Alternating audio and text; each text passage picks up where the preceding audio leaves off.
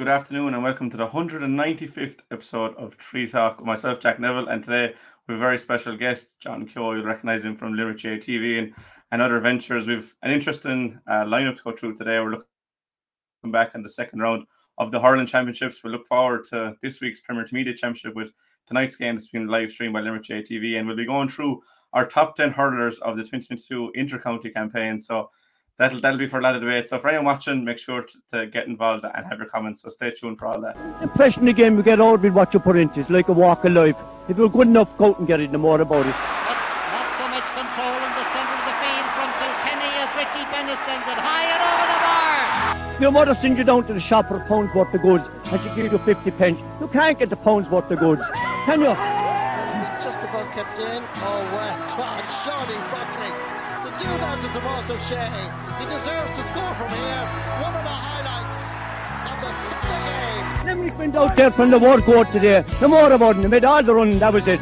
Put the ball over the bar and the back of it, and that's it. No ifs, no buts. Is there much time left? We have a couple of injuries. Here comes Kieran Carey. Carey leading the charge of the right brigade. 45 metres out. He's a chance to score. He's put it high. There's no sympathy in this game for anybody. I see you in the background there, John, drinking water while the intro is on. It's incredibly hot out there, and I don't think you can avoid it even when you're talking about anything today. The heat is dominating all the headlines. It is, Jack.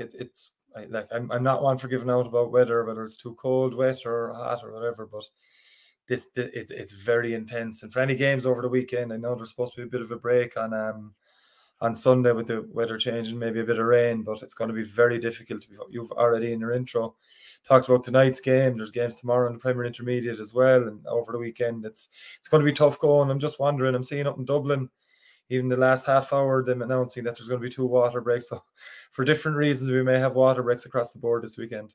Yeah, our 17s were playing last night and they had the water break, and our 19s are out tomorrow, so I'll be hoping for a water break for the boys there. But you mentioned tonight's game, Bruff for Stromness Lacka. That game is live on Limerick GAA TV. You can get on the Limerick GAA website. You'll be behind the mic for that. I will, yeah. I suppose for just for the Premier Intermediate teams, there's no real break for them, which is, before we get into the game, it's difficult, especially in this heat, that a lot of those teams will go into football next weekend. So I was talking to Jimmy Lee last week from Newcastle, obviously, and there'll be a lot about how to mind players this weekend before you ever puck a ball.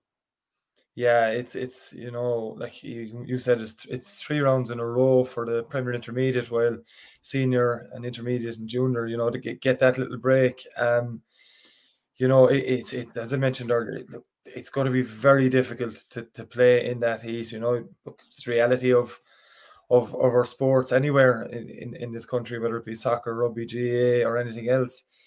You know, you're going to be massively affected by the kind of heat that's out there today and tomorrow, especially, and Saturday as well, I suppose. So for both Bruff and Drumnett Lacka, immediately on them, you know, playing this kind of heat, 6:45 throwing, it's going to be fairly intense. Me and my own club, we training at 7:30 last night, and it was very, very difficult throughout that night. We were gone at 9 o'clock, and it was tough. So when you're playing up to that kind of intensity of a championship game in that heat, it's going to make it very difficult, you know, for both teams and every player in that field. You know, sweat into the eyes from the helmet, you know, sweaty hands on the hurley. All it takes is a slip and a corner forwards around you and you're gone. It's in the back of the net. So, look, for Bruff, look, they've had a great start to the campaign. You know, along with Newcastle West and Glenroe, with full marks so far, you know, from their 2 games, while at Lacka, you know, they've had a win and a loss. So it's probably a more important game for them tonight, if we're looking at that from their point of view. I know Ger Hickey, who's well known around as a coach, is involved with them this year, and Ger's a very good coach by all accounts. You know, I've been involved in teams against him over the years as well. And you know, on the flip side with Bruff, they've had a great start, as I mentioned, obviously with Sean Finn leading the way from centre back, but Lacka are due to have David Reedy back, I'm told, as well. So, you know, fierce battle. It would be great to see them both line up against each other. You'd have a fierce battle with them two facing off against each other. But look, Bruff have been very impressive so far in their 2 games, with Sean Finn leading, as I said, and Paul Brown operating at centre forward, but will drift from there. And of course, managed by the great Cork man, Jerry O'Connor of the Ben and Jerry twins fame, and you know, several All-Irelands to his name, so he knows his stuff as well. But look, beautiful evening for a game of hurling. That's the most important thing for anyone that's in Kilmallock and watching on the Limerick GA TV stream. So just something to be excited about as well, of course. Yeah, look, it's good to have games. Obviously, we're used to 2 full rounds of games, but the Premier Intermediate Championship has probably been the one to watch over the last few years. And you look through the games, Drumnad Lacca versus Bruff. Knockany and Effin is also on tonight. Effin got their first win back in the Premier Intermediate ranks last week. They beat Drumnad Lacca. Knockany drew with Bruff, and going into tomorrow, then Newcastle play Monaleen. Newcastle have a win and a draw. Monaleen won a game and lost a game. And Cappamore, last year's finalists, play Glenrue, but they're the only team yet to pick up a point. And this Premier Intermediate Championship always delivers. Anyone can beat anyone, and with the 7 games, there's more to rectify, like I suppose an early defeat or an upset. So if you were, I asked Matt obviously before the championship call it, if you're looking at it now, like, do you see any outstanding candidates to come out of there? It's very hard, Jack. It really is. You talked about Monaleen there with a win and a loss. Monaleen obviously came down from senior. They had a very, very tough 2021, the hurling side of the club, with their senior team losing all their games, and conversely their junior A hurling team getting relegated, losing all their games. So in senior, at adult hurling, effectively they lost every single game. So I know there was a massive overhaul of what they're doing as at those levels in the winter and early spring. They've got Owen Breslan in, of course, an ex-Tipperary hurler who's in charge of them this year, and by all accounts they're going very well. Obviously that slip last week isn't going to help. Owen Breslan has vast experience as a player with Toomey Vara and Tip, and of course was involved in training Ballybrown a few years ago as well. So they're a club just after coming down. It's probably imperative for them to have a good year and try and get back up to the senior ranks as quickly as possible. You mentioned Cappamore as well, 2 defeats from 2 games. It just shows how tight this championship is year on year. You've mentioned it.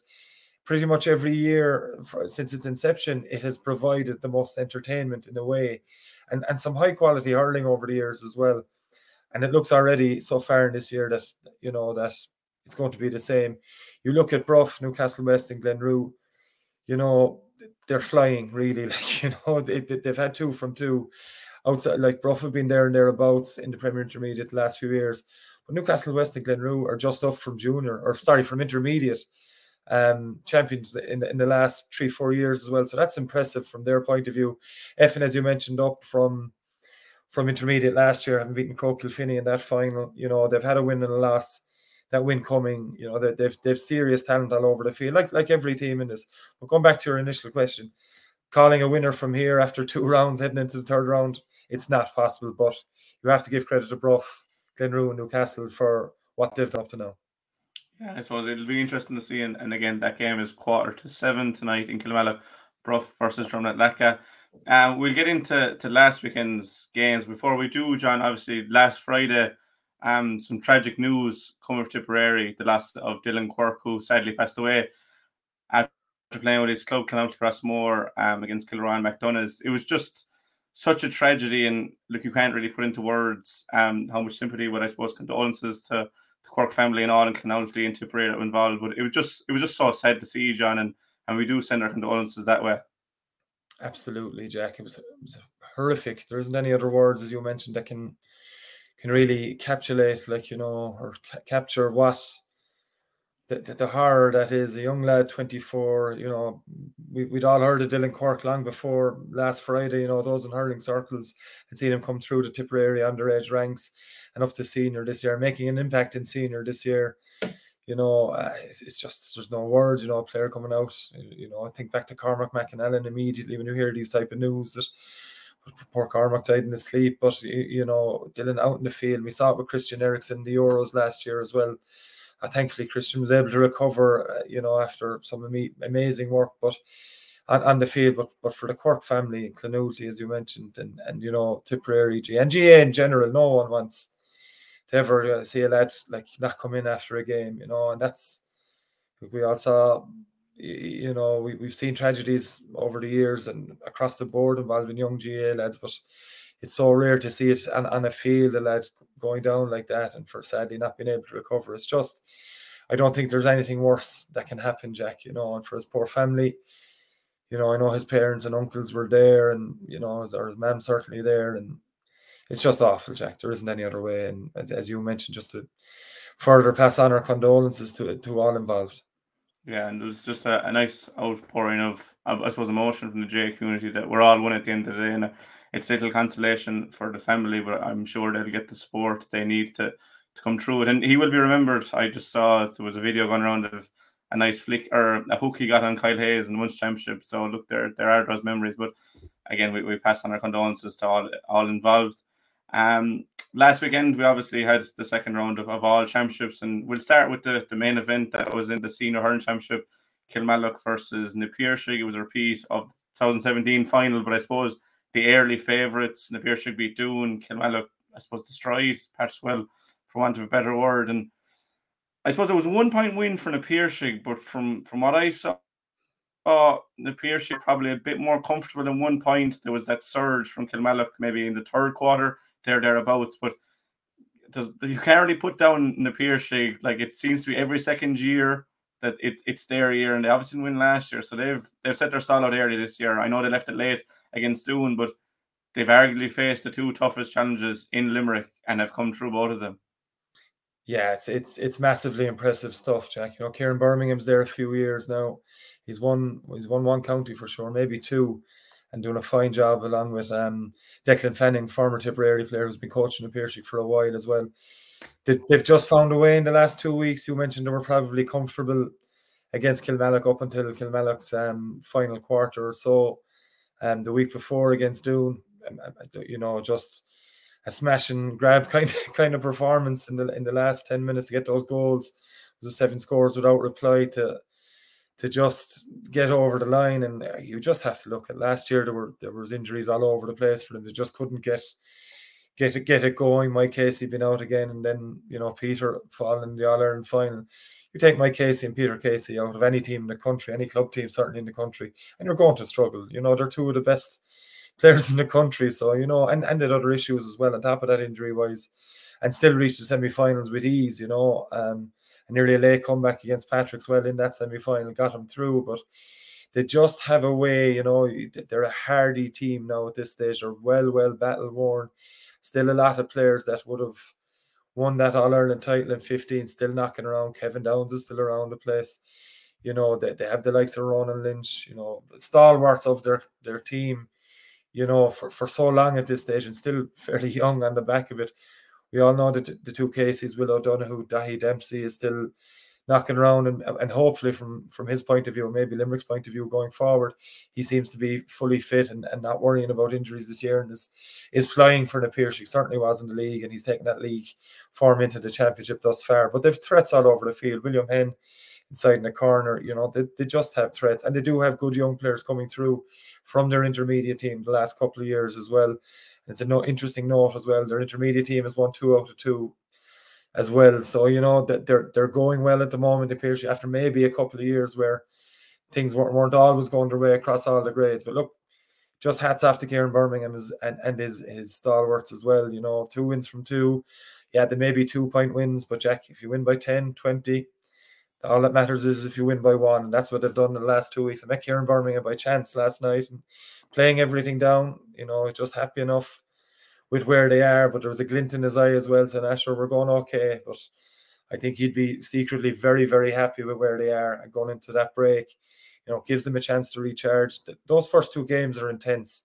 You may not see the best hurling that you'll see. You may see better hurling as the championship goes on, but it's all about results in the first 2 weekends, and they've done it to perfection yet again.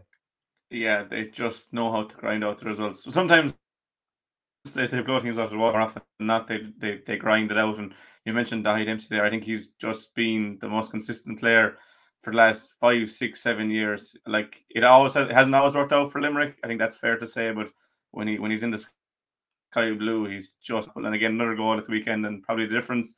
For Kilmallock, I suppose the bright spark was Shane O'Brien again, and I know myself and Matt are very quick to, I suppose, heap praise, which is pressuring away on these young lads to come through, the likes of Adam English last year and Colin Neal and Colin Coughlin before them. But Shane O'Brien looks to be another gem in the pack, and he almost single-handedly took it to the Piarsaigh defence. He had, I'd say, every man marking him at one stage, even Mike Casey, who is like in line for an all-star in a lot of teams. For Kilmallock, there is that bright spark. They never got going, and they still only lost by a point. You know, that is what Fintan O'Connor left to sell to the teams, that we were thereabouts and we didn't play to our best. No, that's exactly what Fintan would say will be saying to the lads. Like, you know, I'll get on to Shane O'Brien in a minute, but like Kilmallock have probably strengthened their squad from last year with the additions of Colin Henley Clark and Shane O'Brien. I was very impressed with them against Patrick's. Well, just their tactical nous. They've obviously gained confidence again from last year. I know Colin Henley Clark, or Conor Henley Clark, I should say, you know, made that impact last year off the bench a few times, obviously in the county final, and obviously in goals for the Limerick 20s throughout their campaign to the All Ireland final. But he was so good at centre forward against Patrick's. Well, like on Diarmuid Burns, and they had a kind of thing where Graham Mulcahy they were kind of double jobbing Diarmuid Burns, Graham Mulcahy and Conor Henley Clark on him, and it gave Conor that bit of freedom as well to show his talents. His wrists are fantastic, just a serious talent. And with Shane, you know, we all saw with Art Skull throughout the year that you just have to. We all are heaping praise on these lads. You do have to remember their age as well. But you know, Shane's just he played Harty Cup this year and was outstanding for them up into the final. He was well contained, but still did a bit of damage against Tulla, St. Joseph's from Tulla, and then, you know, they won the All Ireland, and you know, you go out of Munster, it's not your day on that day because Tulla pulled out a performance for the ages from them, but Shane then up in Croke Park. And I always say it, Jack, and like we like people talked about Gerard Hegarty rightly, and Gerard coming out after the All Ireland final and saying, I love playing in Croke Park. I think Shane O'Brien has that type of mentality. I saw him with the minors, seen him all the way up underage. I mean, for a lad of 17 and a half or whatever he was last year, nearly 18 or 17 for the minors now, of course.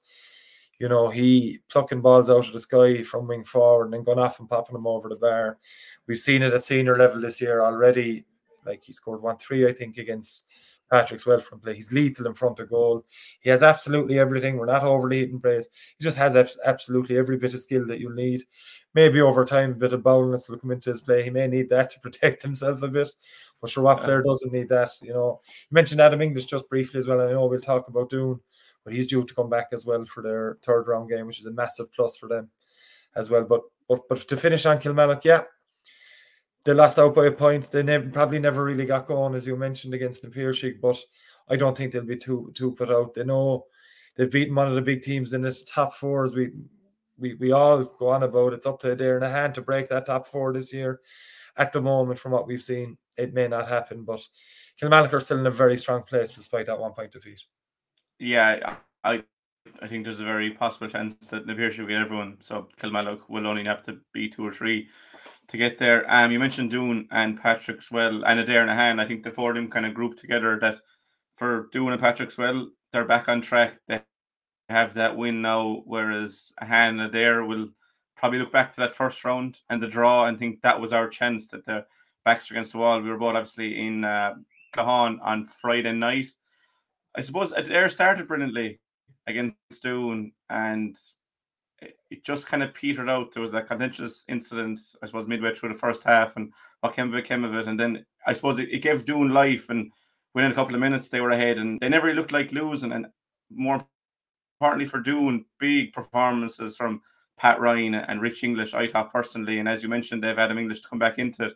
So, you know, to get that win now, it puts them, the next 3 weeks will be, let's look forward instead of saying we've no win yet. You know, it was a big win for Doon. Oh, massive win, a massively important win. Having been ahead in the Piershig for so long in that game and kind of sucker punched in the end. You know, you mentioned Adair's fine start. I spoke to Tyke Hayes, the Doon manager, after the games, you know, and I just put it to him like, was it a bit of a hangover from that? And he was kind of feeling, yeah, it kind of was, you know, the first 10 minutes there. All credit to Adair. They struck fast, you know, they punished an error in the Doon defence very quickly, and with that John Fitzgibbon goal. But John Fitzgibbon, who's so vital to what Adair do at centre forward this year, you know, he did pick up an injury in that hand game and was forced off, and he was a big doubt for the game. And you know, he's central to their attacking kind of play as well. And he's able to score points from acute angles. A very quick-wristed player as well. And he, like, the second he got the goal, he was off. He damaged himself again. So, you know, that was a huge blow for there. They were 1-3 to, I think, a point up. You know, a great start. But Doon just settled. They didn't panic. They got into their patterns of play. You mentioned Richie English. Just a stunning performance from centre back, and Richie involved in the backroom team as well this year. Out and out Doon man to his core, like. And look, Pat Ryan was just a sensation inside of full forward. Adair, you talked about Shane O'Brien having different markers. I think every time the ball went into Pat Ryan, he had different markers. Like, it was just so tough. Like, Adair did everything to stop him, bar, going over and above what they couldn't and shouldn't be doing. But he was just unstoppable. I think in Mark as well, to Josh Ryan at wing back, give a sterling performance again, like the rest of the Doon team. Maybe a slow enough start, but thundered into it. Mikey O'Brien operating at full back now, give a fine performance. And then a couple of young lads as well that, Gareth Thomas, one in particular, who was wearing number 13 but was floating around the 45, only 18. Did another lad as well. Just his name escapes me. Kevin Maher, thanks, Jack. Yeah, Kevin, excellent. He's a beast. He's a beast of a young lad, and he's only 18, 19, and I think he's only 18 actually. Sorry to correct myself. And we're doing our plucking these lads from, and they're a club that's coming. I've said it for years. They just need to get over that final hurdle. They haven't performed in county finals. They'll say that themselves. They're well aware of it, but there's so much talent there, and we mentioned those two, Kevin Maher, Gareth Thomas. Centre forward, they've just players everywhere. They really do. Darragh Donovan midfield, the Cumminses, as well. They've players all over the park. And more importantly, if Dean Coleman inside in the corner, when they play a two-man full forward, he can score from anywhere as well. So, yeah, it may not have worked out against Napier, but I think a 6-point victory kind of didn't do them full justice. Adair were so reliant. They scored, I think it was at 113. 11 points of that was from, or 12 points of that was from Willie Griffin Freeze. 1-1 from play, and that's just not going to be good enough from Adair's point of view.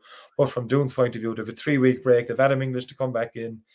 Where do you fit him in? It's a great problem to have for Ty Case and Jimmy Quilty and Aidan Fitzgerald and everyone else involved. So Doon will be happy to look. It's important from them 2 games to at least get 1 win.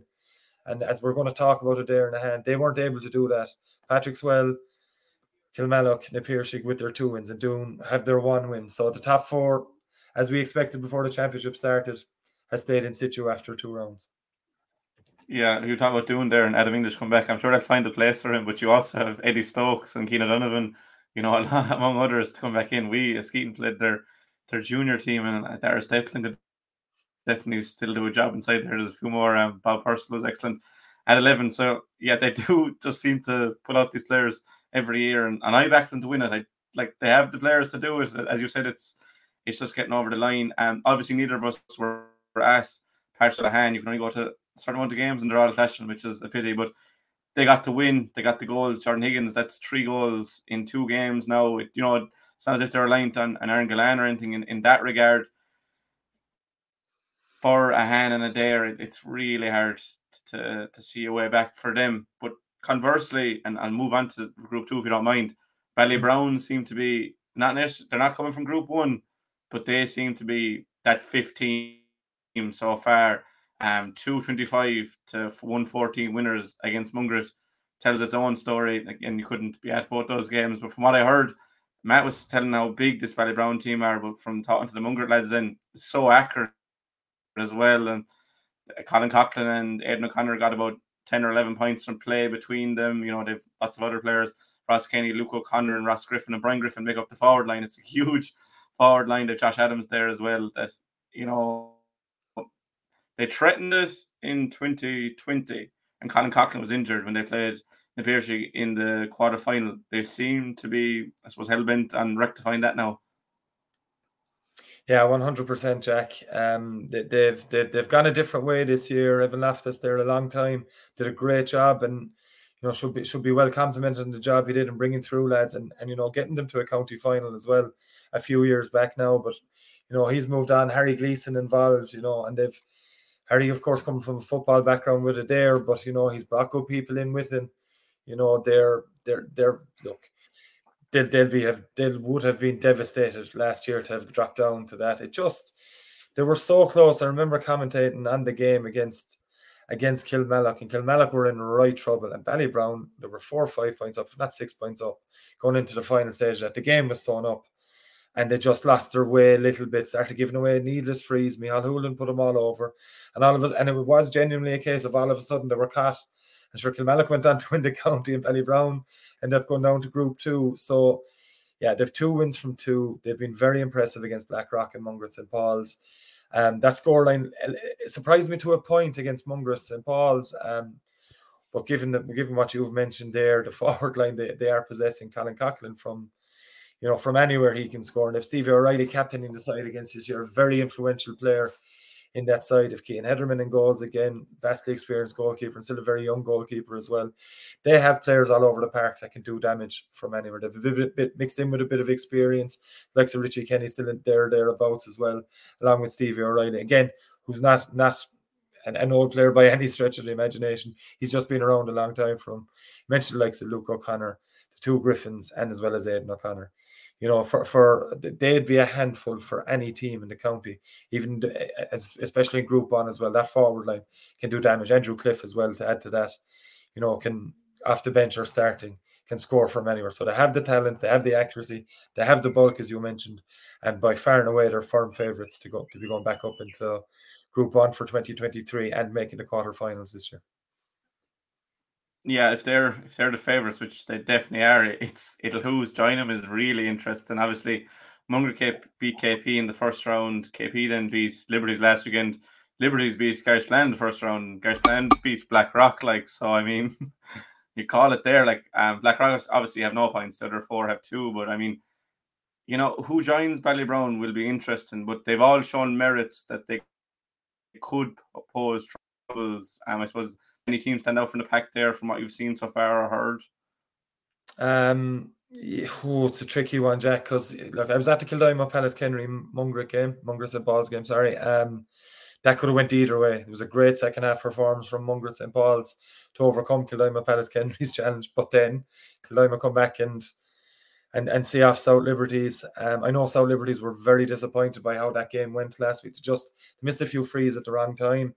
And conversely, that first day against Mungret St. Paul's, Kildimo Palace Kenry missed frees at the wrong times as well. So you're looking at that, and Garrisplan will be there and thereabouts. You can be sure of it. They always seem to just be there and thereabouts when it comes down to it. But it's a tough call. Look, you could pick any one of them. Blackrock seem to be the team in trouble.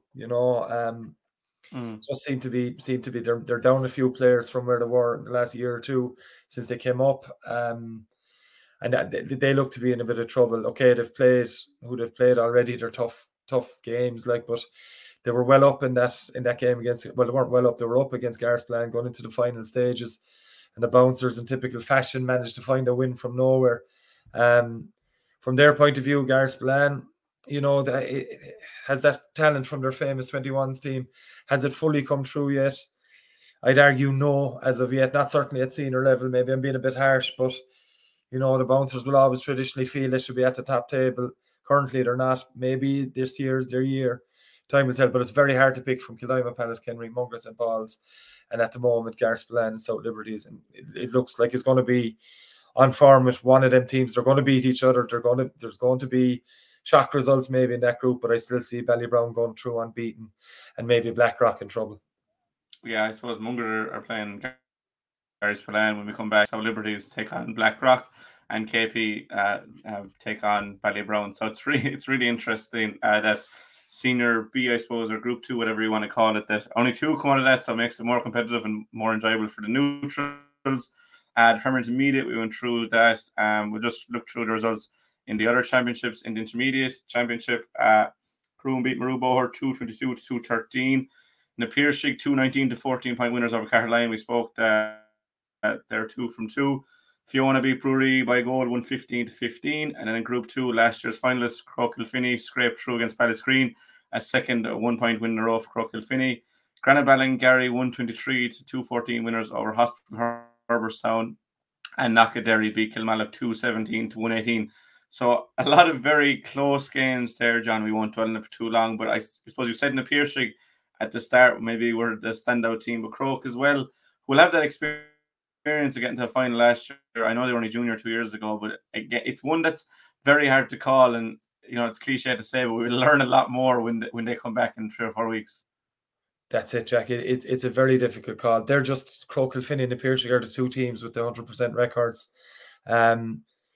you know, Na Piarsaigh have a plethora of players, and we've all seen that the biggest talking point about Na Piarsaigh has been their goalkeeper. It's great to see Shane Dowling able to come back, which I think is great for any Limerick hurling fan.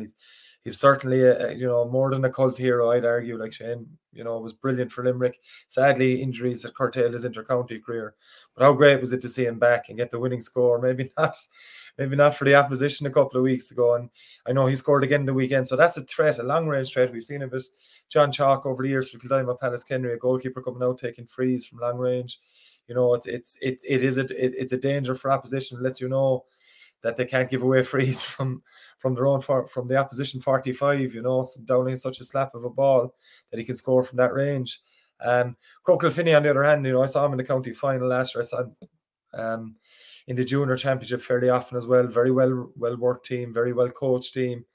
In the last 2 years, I think Declan Sexton was involved. He used to be involved with Kilimus Pallaskenry as well. Not sure I was involved with him this year as of yet. But yeah, 2 very impressive performances. But you mentioned, Jack, how many games there in that intermediate championship were 1 or 2 points, 3 or 4 points. So like the Premier Intermediate, a very tight kind of championship again. And you know, like you mentioned Fiona there with like Seamus Flanagan's putting up serious scores already for them in both games. Of course, they were beaten by that Na Piarsaigh team first time out. You got to watch out for things like that. You know, guys of that talent at that level will do damage. But yeah, wide open at the moment. 2 games in, plenty more action to come in there. Yeah, it's exciting. I suppose Junior A is the same, and look through the results there at Group 1 and 2. Staker Wallace beat Blackrock fairly comprehensively, 3-18-7. Coromanister and Drumcollar for Broadford played out a draw. Temple Glanton beat Ballybrick and Bournemore 1-18-112. Then in Group 2, Killeedy beat Clahon 117-111. Monagate just got by St. Pat's 4-9-116. And Castletown Ballygrind were huge winners over hand 4-27-16. And moving on to the group, and I suppose the most important result there, you'll find that the last one we'll get to. I suppose the lads lost 117-116 and beat the Skeeton. Mungo St. Paul's beat Ballybrown in the meantime since that graphic was made, and Phoenix Medians Kieran's is on this weekend. Then in Group 4, Tournafulla beat Carrisplan 2-21-2-8. Brixwell defeated Kiltee Drunkeen in a tight game 2-21-316, and there you have it. All Christians 3-19-113 winners over Rackeel. John, I suppose this game you were there, you saw firsthand, but I suppose from your point of view, you were in relation troubles in recent years. It just, I suppose, hard work, you know, is paying off for you. Yeah, hard work. The lads, you know, we didn't have it easy the last couple of years. We had a lot of issues, injuries, and lads not being available for a myriad of reasons that every team has to deal with, I suppose. But we felt we didn't do ourselves justice the last 2 years in a lot of ways. But look, you know, this year, look, the lads have gotten down. We've got 3 or 4 lads back playing this year that haven't played in the last 2 or 3 years. And we've had a couple of lads come in transfer-wise as well, that have made a big impact. So, yeah, we did okay against Patrickswell the first day. Probably wasn't a 9-point defeat. You know, it was very tight. There was 2 points in at half-time. They got a goal 7-8 minutes into the second half. And you give any Patrickswell team a 6-7 point lead, they're going to hold on to it invariably. And then last week, you know, we started well against Rackeel, you know, and you know, went from there, really good performance. But you know, it's very hard work. You know, look, we're, you know, in our group, we've Tournafulla and Patrickswell on maximum points. Just from our point of view, like we're not looking at relegation. No team goes out start of the year to be looking at that, but getting a win, as I mentioned with the senior teams, is just as important the whole way down to the team gets a win in one of their first 2 games. And unfortunately for Carrisplan and Rackeel in our group, they haven't got there yet, but I'm sure there'll be plenty of different results across the Junior A Hurling Championship. You know, you see Clahon losing Killeedy by 6 points, having beaten Castletown Ballygran in their first game. St. Patrick's drawn with Killeedy in their first game.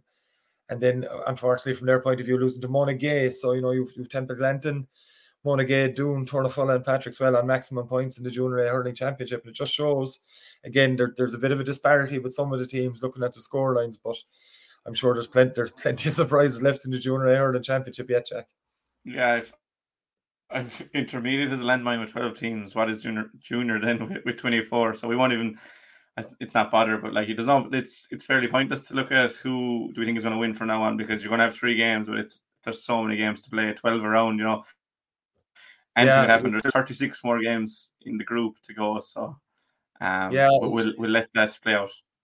Yeah, just quickly on Templeton and Monaghan doing Tournafull and Patrickswell, 2 out of 2. So you could be looking at one of them. Of course, Tournafull are just back down from intermediate as well, so they would have been the favourites. But you look at Caroline winning it last year. The difference between intermediate and junior A, Jack, is very, very tight. But you see Crow Kilfinny progressing quickly out of junior A and doing well at intermediate level immediately. So it's not, the jump up is tough, but the jump down, it's fairly tight, and we can see that across the board in the results already. Yeah, the margins are fairly tight, and I just said Crow kind of showed that in other teams. And I suppose talking about Caherline, they kind of came from nowhere last year, and as did St. Kieran's to reach the final. So that's what I'm saying. We'll leave that one play out. We'll let it marinate over the weeks and see how it goes. We obviously have a break now. Premier Intermediate Championship is the only championship on this weekend. The 4 games, we went through them there a while ago. We'll return with football next weekend, and we have a couple of rounds of that, and then we come back to the hurling. But before we finish today, what I wanted to do was that while we kind of had a break from the club championship, I was looking back on the Intercounty Championship, and obviously Limerick winning that Ireland was the main thing to come from it. But having these Limerick players there, and what we will do is a discussion on the top 10 players in our own opinion in the championship this year. And there's an article up on the website if people want to get involved and give their top 10. There's a list of 20 there. I don't think anyone can make a case for anyone outside of those 20 for being top 10 players. But we'll go into that in a minute, John. But I suppose you more than me, but most of my childhood growing up, very rare to have a Limerick player in these discussions for Player of the Year or even All-Stars, where first and foremost, it's brilliant to have so many Limerick players that you could easily have a list of 10 Limerick lads here.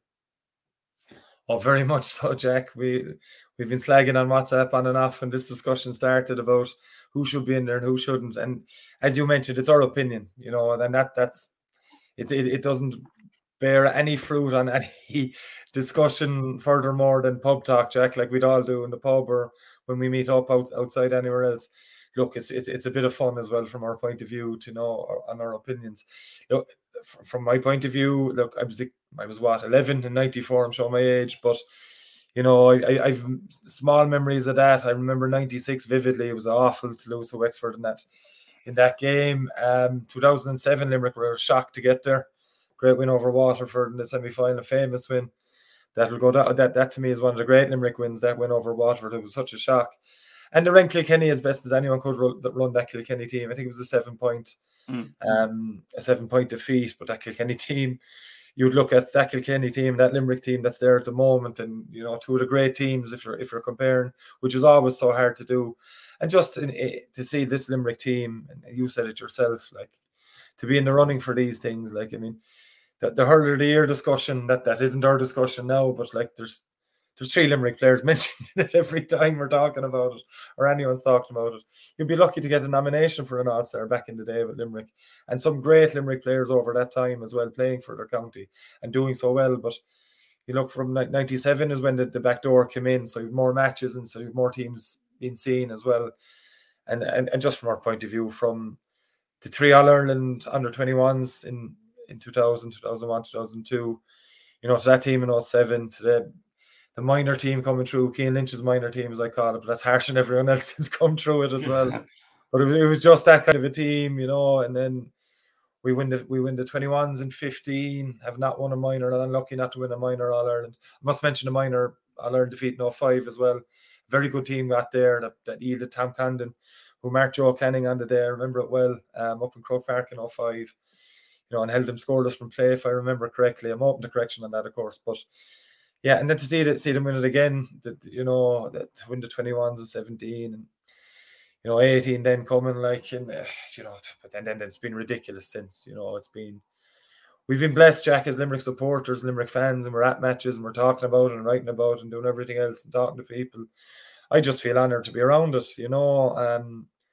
It's been such an enjoyable time. That win over Clare and Thurles this year in the lashing rain, in the dirtiest of conditions being played, and Limerick in extra time producing the stunning hurling that they continue to produce. And John Kiley said it after the All-Ireland final, I think, that it was the hardest All-Ireland that Limerick had to win. You go through that Munster, Clare came from nowhere. I have to say, I'll be honest, I did not see that coming from Clare. Fair play to them for it, to reach the Munster final. Unlucky in that final as well, of course, and to reach the semi-final, of course, it didn't go their way against Kilkenny.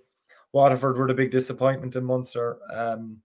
But for Limerick to get through Cork, Tip, Waterford and Clare, unbeaten. And that's the way I look at it, unbeaten in the round robin for the first time, I think. And that's incredible, and I know it was a draw in us and missing a few players, but and then to go to the Munster final, as I mentioned already, and then Clare had all the momentum going into extra time. Obviously they're tired, and it just showed Limerick's fitness as well as all the hurling talent. You have to go back to their strength and conditioning every time. A new man in charge after Mikey Kiley, with Caelan O'Calebra coming in, and seamless transition again. Limerick looked even probably fitter this year if that was possible, and then to go in to go into the semi-final and play some lovely hurling, and been really, every game was a test for Limerick this year. There was no easy games. Really, every team put it up to them. And then that epic All-Ireland final. Okay, you'd argue in 18, Limerick should have beaten Galway comfortably, and Canning brought Galway back into it. That scared the life out of all of us. And you look in 2020 and 2021, we all know in 19, we'll skip past that quickly. Of course, 2020 was what it was in December, and, COVID, and we had a half championship last year, back to the old traditional Munster championship again, and I was at games in 2020, Jack, the Clare game where Limerick were crowned league champions, having beaten Clare, and the Waterford game without supporters. I never want to see it again. I never want to be at anything like that in any sport. To be covering games in that atmosphere was just, it was bizarre. It was great to get them played, of course. It was important they were played. But then for Limerick to win in 2020, and they were better than Waterford. Waterford had a very positive start, but Limerick were on a different level in 2021, and that whole year was just, last year was amazing. It really, really was. They just peaked. That semi-final, or that Munster final against Tip. The comeback in that game was one for the ages. I know people that still watch this, that they ignore the first half and watch the second half back on YouTube fairly consistently. A brother of mine does it fairly often just to get himself cheated up for his day. And then obviously the first half of the All-Ireland final. To me, I don't think we'll ever see a blitz like that ever again. It was amazing. And then we'll go on to this year's All-Ireland. In the most epic of games, I said it to you before we started recording here, that that goal from Gearóid Hegarty, to me, is one of the great All-Ireland final goals. The game itself is one of the great All-Ireland finals. You'd argue the greatest Munster final of all time. What a year for hurling again in 2022. Yeah, it was such a good year, and there's so many players that made the year what it was, and I just drew a list of 50 the other day. I was going to do a list of the 50 best players, but I mean, you'd be there all day because you're 15 definitely from Limerick, if not a couple of the subs. But we'll get into our top 10s, and even since you were talking there, I'm after changing my list around. I know one of your lists, I'm sure it's been changed around.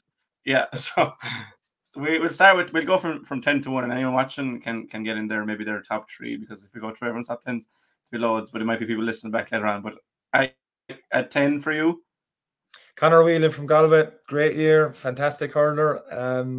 We're going to differ on things, but that's fine. I think Conor Whelan, had a great year for Galway all round. Was the focal point of their attack at full forward. He can play anywhere. You could throw him out midfield, he'd do a job for you. Some of the scores he got in the semi-final when Galway came back level from the touchline, and when they kept coming back at Limerick, he was outstanding. Very difficult to mark, very quick, gets the ball in his hand, works hard, and he can finish as well. Top hurler. Yeah, I think Conor Whelan is an exceptional hurler. He's not on my list though. But I think if you're picking a pound for pound, 15 will say, I think it's very hard to leave Conor Whelan out. But I also went for a Galway man. I went for Joe Cooney. You were talking there with versatility.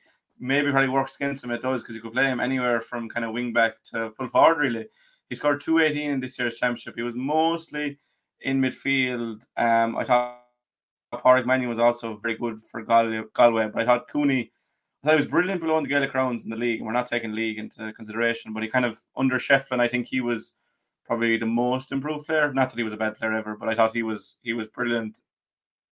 Again, his versatility probably plays against him, but I have Cooney in there at 10. Your ninth pick? Nicky Quaid, I can be accused of goalkeepers union all the way here, but to me, him and Owen Murphy are the two outstanding keepers. Éanna Murphy, in fairness, from Galway, had a super year. Made one mistake against Kilkenny, but came out with a brilliant puck out that won him a free in that game for Galway and improved immeasurably in the last 2 years. Have to give him a shout out as well. But Nicky is vital to what Limerick do on a daily basis. Improved a ton over the years in goals. At one stage, I'd argue his puckouts weren't as where they are now, but he's on a different level right now. To Owen Murphy, even as good a keeper as Owen Murphy is, I think Nicky had an outstanding year. He's a very good shot stopper. He's safe as houses, and as I said, vital to everything Limerick do. Yeah, again, I don't have Nicky on my list, and I suppose I'm going against the goalkeepers union here. But again, if I'm picking a 15, I have Nicky in there all day. I think Owen Murphy, it goes down as one of the best of all time, if not the best, and that's fair enough. But what Nicky has done for Limerick is nothing short of incredible. And I think puckouts were flawed in the All-Ireland final, but it does help when you have Gearóid Hegarty, Tom Morrissey, and those boys to aim at, but you still have to pick. It's like the free taker. They might be easier than from play, but you still have to do it. And Nicky just does all the basics so well. For me at 9, I had Kyle Hayes. He's probably started the year well at full forward for Cork. But then was, I suppose, quieter. But when he got to Croke Park and you mentioned big game players and playing in certain venues, I thought Hayes was probably unmatched up there. He got 3 in the semi, 4 in the final.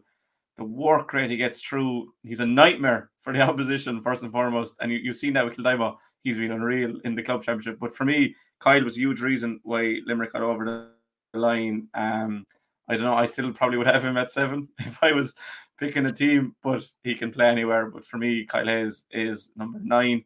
I suppose I'll go into my number 8 there when I'm talking. I had Sean Finn, best cornerback in the game, even with a fella that's going to be ahead of him on the list, if not 2. I don't have Mikey Butler on the list, and maybe I should, but I think Sean Finn is just ahead of him in everything. Again, when push came to shove, Munster final, Galway late on, Kilkenny, he's just flawless. Defender's nightmare. He picks up all the key men. Conor Whelan's quietest game was probably Limerick, and there's no coincidence that he was against Sean Finn. He just quietens everyone that comes his way, and no nonsense, brilliant. I think 5 in a row All-Stars, he's only second man to do that from Limerick. For me, Finn is 8. I've changed here, and I'm agreeing with you. I had someone else in at 8, but I'll be honest, I like going through the list, and there's so many people you do forget, and incredibly, and I know the reason why, because we're just used to Sean Finn being so good. That's why it was just, you just assume that he's going to be. Look, Sean Finn is a dream of a cornerback. Any team in the history of hurling would have had Sean Finn a cornerback, and that's all I can say in it. He is the greatest cornerback I've ever seen. He said it when push comes to shove. He was marking Tony Kelly at times. At times during that game, and he was wrecking Tony Kelly's head. That's all I can say in the Munster final. He gave Tony. Look, we'll be talking about Tony again in a few minutes. Don't worry. But I just, that's an example. You mentioned Conor Whelan, the All-Ireland final, where Limerick were under severe pressure at times. That full forward line, he still looked at ease. It's crazy how good he is. It's doing him a disservice to have him at number 8, but that's where we are, Jack. Yeah, I think if you're getting pound for pound players, I think Finn is right. If I was doing a draft, I don't know. I think it'd be very hard to look past Sean Finn for number 1 pick, because he will lock down the opposition's best player. But yeah, we're in agreement anyway with that. I suppose 7, you mentioned there a minute ago, Tony Kelly. I suppose if the Kilkenny game never happened, Kelly's probably higher on the list. But he was very quiet. Held scoreless in play, I think, for only the 2nd time in his career, which is mad for a wing forward midfielder kind of fella. But I suppose at the same token, it shows how good he is, because when he doesn't fire, Clare don't fire at all, and Clare really let the glove on Limerick. I think it's first to draw, and then it's obviously Munster final went to replay. He's sideline alone to bring it to extra time below in Thurles, as iconic enough as it is. One of the best players in the country, one of the best players over the last 10, 15 years. If he's getting to an All-Ireland final, he has to be higher on the list. But it's these awards are generally down to the lads that perform on the biggest of days. And for Tony this year, he did do it in the Munster final. He did do against Limerick in Ennis, but not in Croke Park, where it really mattered for Clare. So for me, Tony is 7th on my list. Yeah, well, I'll be talking about Tony in a minute myself, so I'll leave that. My number 7, you'll argue this, I know, but Declan Hannon. There isn't. I can't. Like, to even have him at 7 is doing him a serious disservice in my eyes. But I'm going on absolute impact on the year 2021. And again, like Sean Finn, Declan does it every game, so it's hard to to continuously put the likes of them in a top 3 in this stratosphere or whatever we're discussing. Like, but look, we don't need to add anything to Declan Hannon and what's been said about him. Just a Rolls Royce of a hurler. I can't remember who said it a few years ago, and that was how they explained it. He's so key. He reads the game amazingly, left or right. I think he popped up at a point in pretty much every game this year in the championship as well. Was disgusted with himself in the All-Ireland final when he dropped one short to Owen Murphy. Just didn't, and that shows the level. Everything with him is about precision, and a leader of men, a leader of All-Ireland finals, and to go what he's done to captain 4 teams in All-Ireland final victories just says it all to me. Yeah, I'll get on to Hannon in a minute. We'll go on to your 6 because it could be a repeat of one of mine, I think. It's Aaron Gillan. Again, I will repeat what I've said about Nicky Quaid, Sean Finn, Declan Hannon. Having Aaron Gillan at 6 in this list is probably, again, doing him a disservice, but this is just the way I've worked it. On his day, unstoppable. On a bad day, unstoppable. With a knee problem, as we all saw, he wasn't fully fit in the All-Ireland. The knee strapped up and levels of fitness. The Hugh Lawler had a good game. He still scored 3 or 4 from play and popped over a few free 7 points. Clearly injured for me, but look, he may say different. But just a stunning forward. Limerick's attack is based around him. Take Aaron Gillan out of that Limerick team like you did in that. I think he missed the Clare game. Limerick don't function as well. Of course you don't. Heading like very high on the list of the greatest ever scorers in championship history. He's flying along that list, and he's not quite far and away finished yet. Just a dream of a forward, a nightmare for any defender, because he can come out in front of you and he does you from over the shoulder. Like Dahi Burke, the performance in the first half and even the second half when the ball came in against Galway should be the marker for any corner forward, full forward. Okay, yeah, I'll take on board the delivery was superb from the forwards, but the movement against Dahi Burke, and what do you do as a defender, Jack? If a fella goes darts, knows where the ball is going, darts out in front of you, you can't play him from the front, because if you play him from the front, he's going to drop him behind. The ball comes in, he catches it, it's a goal. So you have to play him from behind. Dahi Burke is one of the great markers of all time. And, I just 5 or 6 times this happened, and he scored every one of them, I think. So Dahi was out behind him. Aaron gets the ball, beautiful touch, into the hand, over his shoulder from 50, 60 yards. You can't stop that as a defender. You just simply can't. And then, as I said, if it goes high into him, he can catch it and bury it too. He's a triple threat. He can do it all, Jack. And and then there was another one as well, which is great to see. And he's spoken last week about his temper and how he reacts in games and how he stopped himself. At one stage in the second half of one of the points, Dahi Burke came out and gave him an unmerciful slap across the hand and the arm. It was a tough one. It was blatant as well. It wasn't seen. We'll move on from that. And Aaron just kept on going and threw it over the bar anyway. And it was just, to me, and that clip has gone around well as well, just brilliant. But I know you have him higher on the list, so yeah, I'll get to Aaron in a minute. We disagree there with Aaron and Declan Hannon. We're going to disagree in this one as well, because for me, 6th is Gearóid Hegarty, and I know that sounds mental, and it probably is a bit mental. Because if I was like Sean Finn, a number 1 pick in the draft, you'd have to have Gearóid up there. I mean, he's so unique. There's no one like him that can win ball as easily, like the stride. He might look like he's going very fast, but I'm telling you, he is getting away from you if he gets the ball. He's striking a second to none. That point in the 73rd minute of the All-Ireland, I want to say, from way inside, he shrugged off. I can't remember his name. The Kilkenny wingback that came on to mark him with ease and fired it over.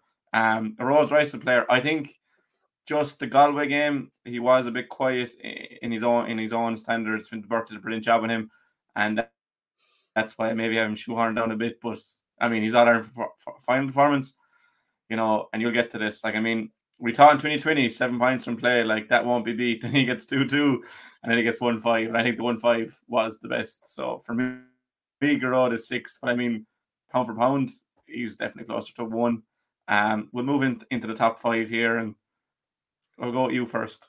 I've got Tony Kelly, just a little bit higher than you, and purely because of his influence on that Clare team. You mentioned it, when he doesn't hurl or isn't let hurl, he's lethal. He just doesn't, very rarely misses. Takes the frees. I'm not sure about his free taking at time. He missed a couple in the Munster final that were a bit not like him. He's hit and miss at times with frees. But look, every free taker is. They're always going to miss a couple. His free taking is such a defined art. It's very harsh to criticise a fella missing frees. But Tony Kelly I've said the word dream of a hurler with other guys already on this list, but he is the ultimate dream. He's lightning quick, left or right side. Limerick opted to stay in their system against him, so a lot of his scoring totals over the last 4 or 5 years, like he's gone into 14, 15, 16 points against Limerick a couple of times, already. So did it a couple of times this year alone. Just superb at every skill of the game. He has every little skill you need to be a top hurler. He will go down in Clare as one of the greats. He has won All Ireland, and from his point of view, it'll be a shame if he doesn't win another one, I should say, because he's the type of hurler that deserves more and deserves all the credit in the world. And as you mentioned, that sideline cut. Look, sideline cuts are scoreable for at any level of hurling, at any age group. But you take in the pressure of what it was, the conditions of the day in Thurles in the Munster final, and the angle he had. I've seen Fintan Burke do it this year with Galway several times. Seen Joe Kenny do it for Donkey's years from 80 yards out and cutting across the ball, and many other players over the years. I've seen very few do it from the 21 or inside the 21, and kept it low. The trajectory was low, and that level of skill just is a mark of the man. Stunning hurler. Yeah, I think Tony Kelly is one that you say he starts in this Limerick team regardless of what happened. He's going to start in the team. He's that good. I think my number 5 is the same, TJ Reid. He probably kind of saunters through Leinster to a certain extent, because he's moving on now. I think he turned 35 after that Ireland final, but like when he gets going, he's everything to that Kilkenny team. He didn't single-handedly bring him to that Ireland final, but he had a lot to say. Free taking, you say free takers miss, and they do, but it's hard to recall a time when TJ is missing them. He's so accurate. And I think the biggest thing about TJ is he didn't score from playing that Ireland final, but his impact outside it, he was still one of the best players in the team. He just commands so much attention. He wins ball. I thought Buckrow winning ball there. I think TJ is probably the best ball winner in the country, bar none. Just you give it to him anyway, he'll win it. Longevity, he'll be in that goal conversation for all time. He's just so important to this Kilkenny team. I have him in at 5th. Probably could be higher, and I'd imagine if you don't have him on this list, your list is null and void. But I'll go quickly to 4 because I've TJ Reid at 4. Just to back up what you said, Jack. I heard when they were talking about when Brian Cody announcement came there a couple of weeks ago. I was listening to After the Ball, and they had I'm just trying to think of it as, I think they had Tommy Walsh on, and they had Eddie Brennan on, and they had someone else on, Eddie Brennan, and it wasn't Tommy Walsh.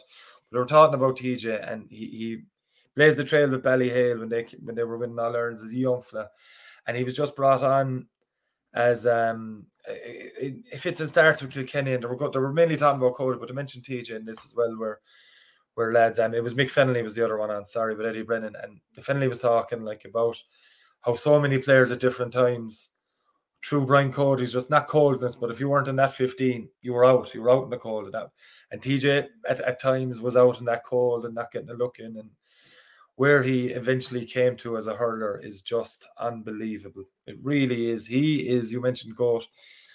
Like Kilkenny have had, like for me, still to this day, and it's coming tight, that Henry Shefflin's the greatest player I ever saw live in my life. I saw DJ Carey. DJ was great, and up to that, Kieran Carey was my favourite hurler at one stage in my life, of course, and plenty others in Limerick. But TJ has gone to that next level of GOAT, as you mentioned, and is in that conversation purely because I think he turned 34. I think you're doing him a disservice and he turned 35, but we'll argue that. No. I'm not sure. I'm not fully sure. But to be to be able to do what he did in the All-Ireland final, and it wasn't, you mentioned he didn't score from play.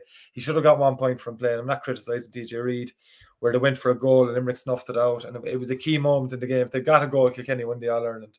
And he went for the goal. You know, he went to try and create that goal. And you have to admire it as well. Didn't take the easy option at the point. Went for the jugular. Was key, just key to Kilkenny throughout the year. And you mentioned the free taking. He just doesn't miss. Like that. He's the greatest free taker maybe of all time, surpassing it. And you're called Sir Henry Shefflin there.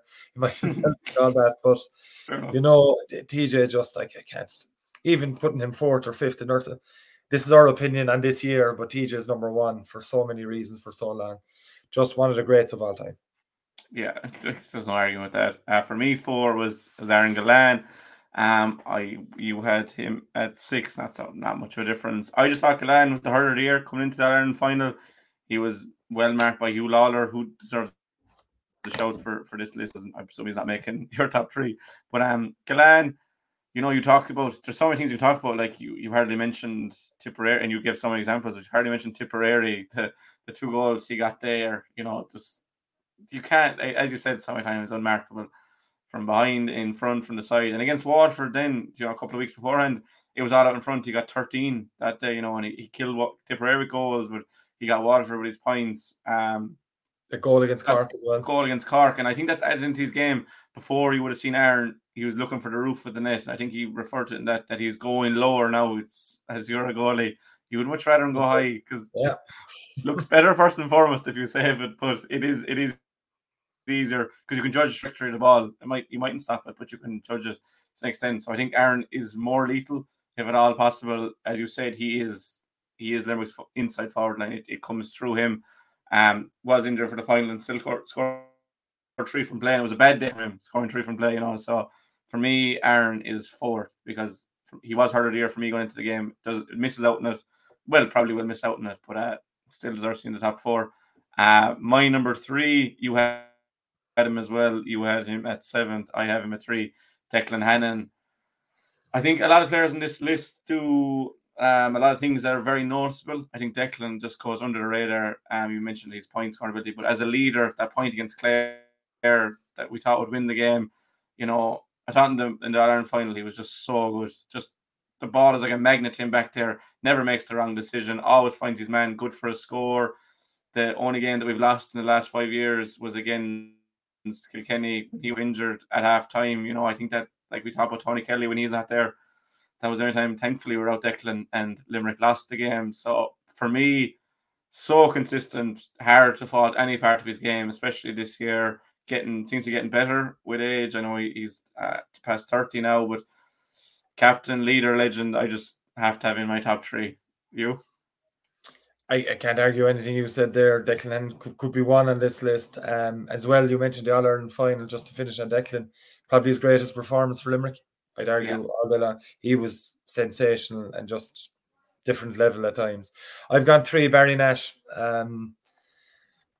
In the running for hurler of the year up to probably the semi-final, and did nothing wrong in semi-final or final. I'm not saying that. It's just other players just jumped to a different level themselves. Has redefined the position of cornerback with obviously great help from John Kiley and Paul Kinnerk. And as he mentions himself, several other Limerick players that have helped him transition into a defender when he defends. He's an option for a sharp puck out. His delivery inside, he can come up at a point. He can mark players. His ball-winning ability in the air. Barry Nash has absolutely everything as a hurler. He had it when he was a corner forward or full forward. Remember at one stage him playing full forward and it looked like John Kiley was building his team around Barry. Didn't work out that way. Barry then was off the team for a year, came back in 19 to replace Declan Hannon, as you mentioned, at halftime at wing back, and we all going, what the hell is going on here? I think I remember him scoring that game against Kilkenny as well. Gives that option. In 2020, he was a shoo-in for wing back, that Limerick team. Absolute shoo-in. His league performance was stunning. Injuries is what happened to move Dan Morrissey and him back into the full back line. And you would never move Barry Nash away from there again. Just a supreme hurler. I think he's playing full forward for South Liberties in the senior championship. He'll do damage there as well, you can be sure. As an out-and-out hurler, and Declan Hannon is in the same boat as this. You could put Barry Nash anywhere in the park and you're going to get value from him. He has had a sensational 2021. He's had an even better 2022, and God knows what's in store for him in 2023. Yeah, super player. I'll get to him. Yeah. Second runner-up for you. Gerard Hegarty. You have him. What number did you have him? 8, was it? Sixth. 7? Sixth. 6. All right, sorry. Sixth. I wouldn't do that to him. I said I'd check. You mentioned, I'm going to go different here with this. For me, at times this year, Gerald was getting a raw deal. I'm not talking about the Galway sending off, because the merits of that in the league. Championship against Cork probably wasn't at his best. Go through the Tip game, you'd say the same at Waterford, and Tip probably wasn't at his best. Couple of points here and there. The Clare game in Ennis, I think, was the defining moment of Gerard Hegarty's year, getting the sent off. Purely because we all know how ridiculous it was, and I'm not going to go down that road, because anyone in Limerick, you can argue it all day long that he's been looking for years. That's absolute codswallop and rubbish, because what happens on the day is different to anything that happens in the past, and whatever. But that goal against Clare in the Munster final, just very few players on earth have ever been able to have that kind of skill and awareness. And it's the awareness for me that really was unbelievable. And, it was at a vital time, because Clare were taken off at that stage, just sensational. You mentioned in the semi-final then, Fintan Burke had a great game in it, but anyone that Mark Garrow this year, in my eyes, I'm open to correction, was getting away with blue murder. Garrow couldn't buy it. He just couldn't buy a free in any game that was played, and I believe referees targeted him. I give absolute credit to Colm Lyons in the All-Ireland final, the man who sent him off in the group game, that he let Garrod play, is what I'm saying. As in, anyone that was marking him, Paddy Deegan did everything he could to try and stop Garrod in the All-Ireland final, just wasn't able. I don't think Zeus himself from the gods could have stopped Gerard Hegarty in that All-Ireland final. You said it, the 1-5.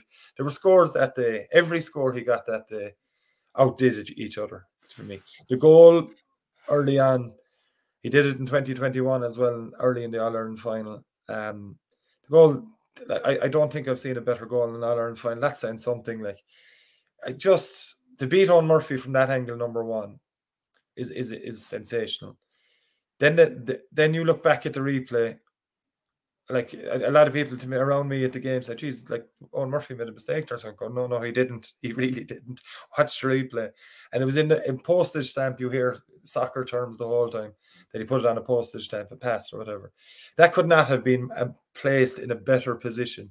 And I was talking to his father recently about just the goal.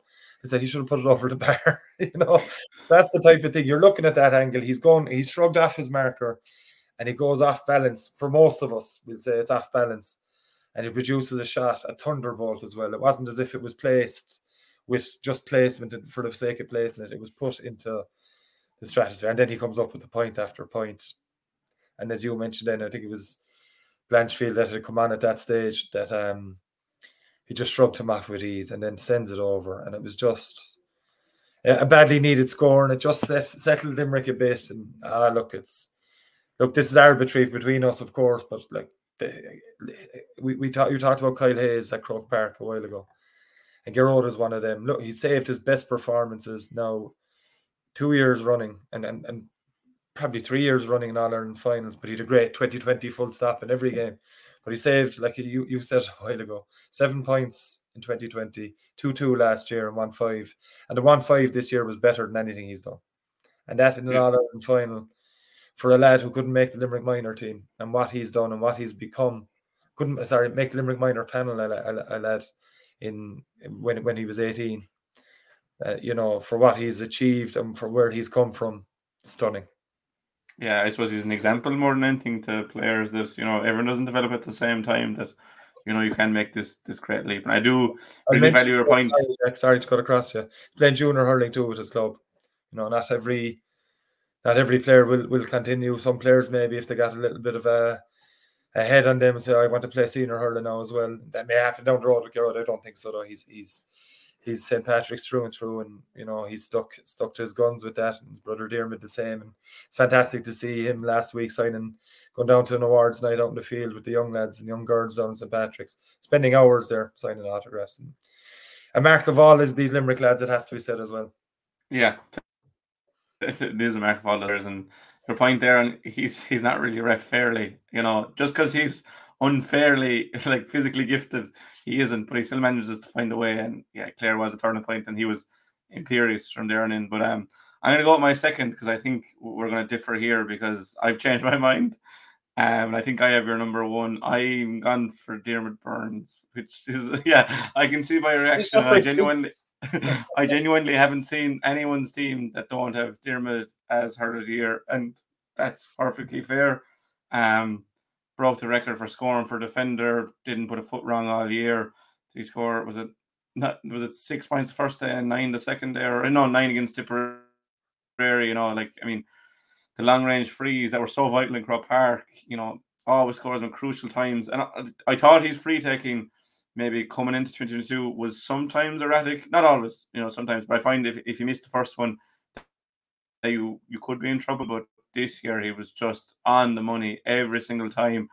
His defensive work doesn't really get the credit, because everyone's pointing to the scoring records, and you could have one more, because I imagine he's your number one. I don't want to give it away, but I'm guessing from the list I'm looking at here. But he had Tony Kelly in Ennis for a while, and I'd say Tony maybe had 15 or 17 or 16 by the time he made his way over to Diarmaid, and Diarmaid fairly shut him down. And he also had Tony Kelly, or he also had TJ for company for a while in the All-Ireland final. But I have him slipped in the second here, but I'll let you talk, because I'd imagine he is. Yeah, you're right. He is my number one. A close call. I'll put it this way: between my top three of Diarmaid, Gearóid, and Barry, nothing between the three. I have to add that as well. And I know you're in the same boat with your top three. It's very difficult between these Limerick lads. I've gone for Diarmaid this year. At times, you mentioned his free taking. He's 36 points this year in the championship, right? He's playing right wing back. Against Cork, Waterford and Tipperary, Limerick weren't at their races in the early stages. And Diarmaid's points, certainly against Cork and Tip early on, were vital to Limerick. And the same against Clare and Ennis. And who got the equalising point in the group game, the last long-range free of the game? It was Diarmaid. That's one aspect. That's the free-taking aspect. He got one of the greatest scores I've ever seen in my life. It was a real killer blow against Kilkenny in the All-Ireland. If it wasn't a killer blow, it was first half, and there was plenty of time left. But to catch a puck out is a huge thing anyway for any halfback. It's a real lift for a team. And then to just sidestep a fellow who's coming to tackle you and then send it over from over 100 yards with the angle was just, it took my breath away watching. I go, Jesus, I said, that's ridiculous. Like, that's fantasy hurling type of stuff. Like, and he does it time and time again for Limerick. But you hit on something that he doesn't get credit for. And at times it has been arguably a weakness. His defending has come on leaps and bounds in the last 2 years for me, where he's a shoo-in for an all-star last year and this year. And I think that may have counted against him in years gone by, but I think his defending has come up onto an unreal level. And when you have that threat, when you're able to catch puck-outs, opposition puck-outs, when you're able to distribute like he does, he gave the ball for, I think it was Jamie Flanagan's goal into Aaron Gillan last year. It was an extra set of a pass.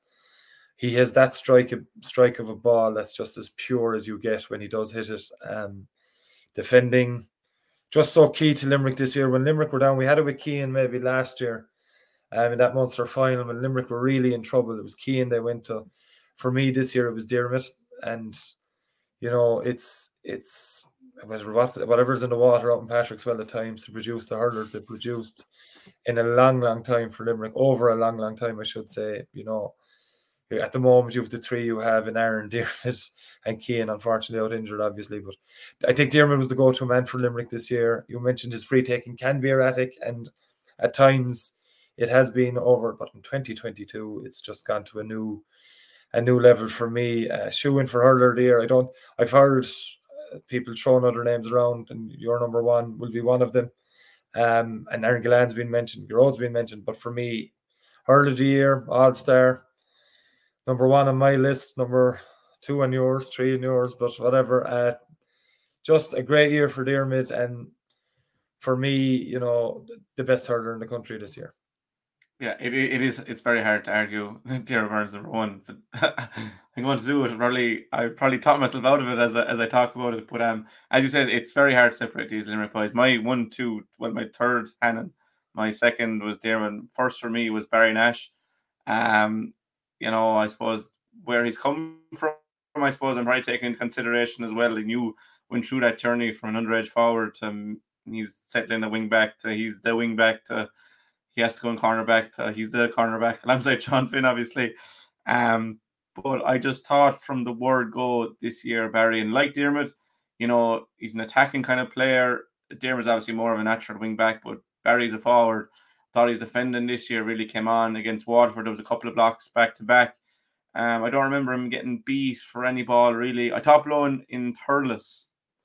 He was really good in the Munster final. I thought a lot came through him. More often than not, if Nicky is going short, he's going to Barry. He's given a lot of responsibility, and you know how good Limerick's puckouts are.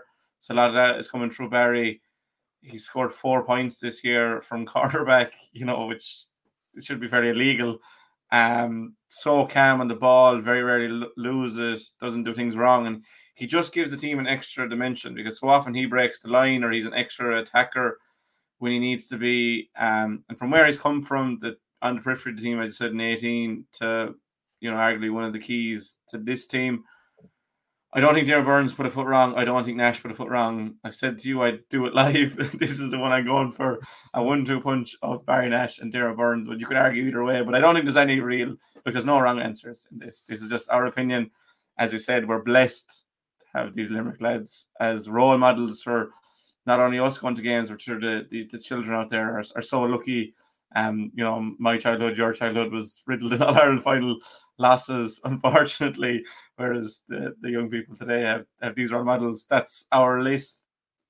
If you agree with them, lovely. If you don't, that's fair enough. Everyone has their own ideas on these things, but we'll know more when the All-Stars come. I'd imagine our 10 that we both named, I think we have 14 players there. You'd imagine they'll all be thereabouts for All-Stars, but this went on a lot longer than I thought it would. We're nearly an hour and 20 into it. But before we go, tonight, Thursday night, you have Bruff versus Drumnat Lacca in Kilmallock. Lovely evening if you want to head out, but if you don't feel like driving in that weather, maybe if you have an old barbecue and a television outside, you'll be able to hear John commentating on that game with Leo in Kilmallock, 6:45. It's on Limerick J TV. There's obviously 4 Premier Intermediate games this weekend. Everyone else gets a rest, and next week we're back for football. So a huge thank you to you, John, and for your list, and we'll be in touch soon. And I suppose shout out to Matt.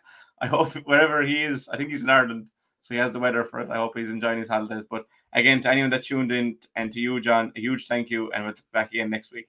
My pleasure, Jack. The impression again we get out with what you put into it's like a walk of life. If you're good enough, go out and get it, no more about it. Not so much control in the centre of the field from Kilkenny as Richie Bennett sends it high and over the bar. Your mother sends you down to the shop for a pound's worth of goods and she gives you 50 pence. You can't get the pound's worth of goods, can you? Just about kept in. Oh, well done, Shawnee Buckley. To do that to Tomas O'Shea, he deserves to score from here. One of the highlights of the Sunday game. Limerick went out there from the word go today. No more about it. They made all the running, that was it.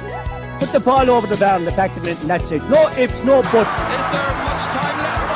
We have a couple of injuries. Here comes Kieran Curry. Curry leading the charge of the right brigade. 45 metres out. He's a chance to score. He's put it high. There's no sympathy in this game for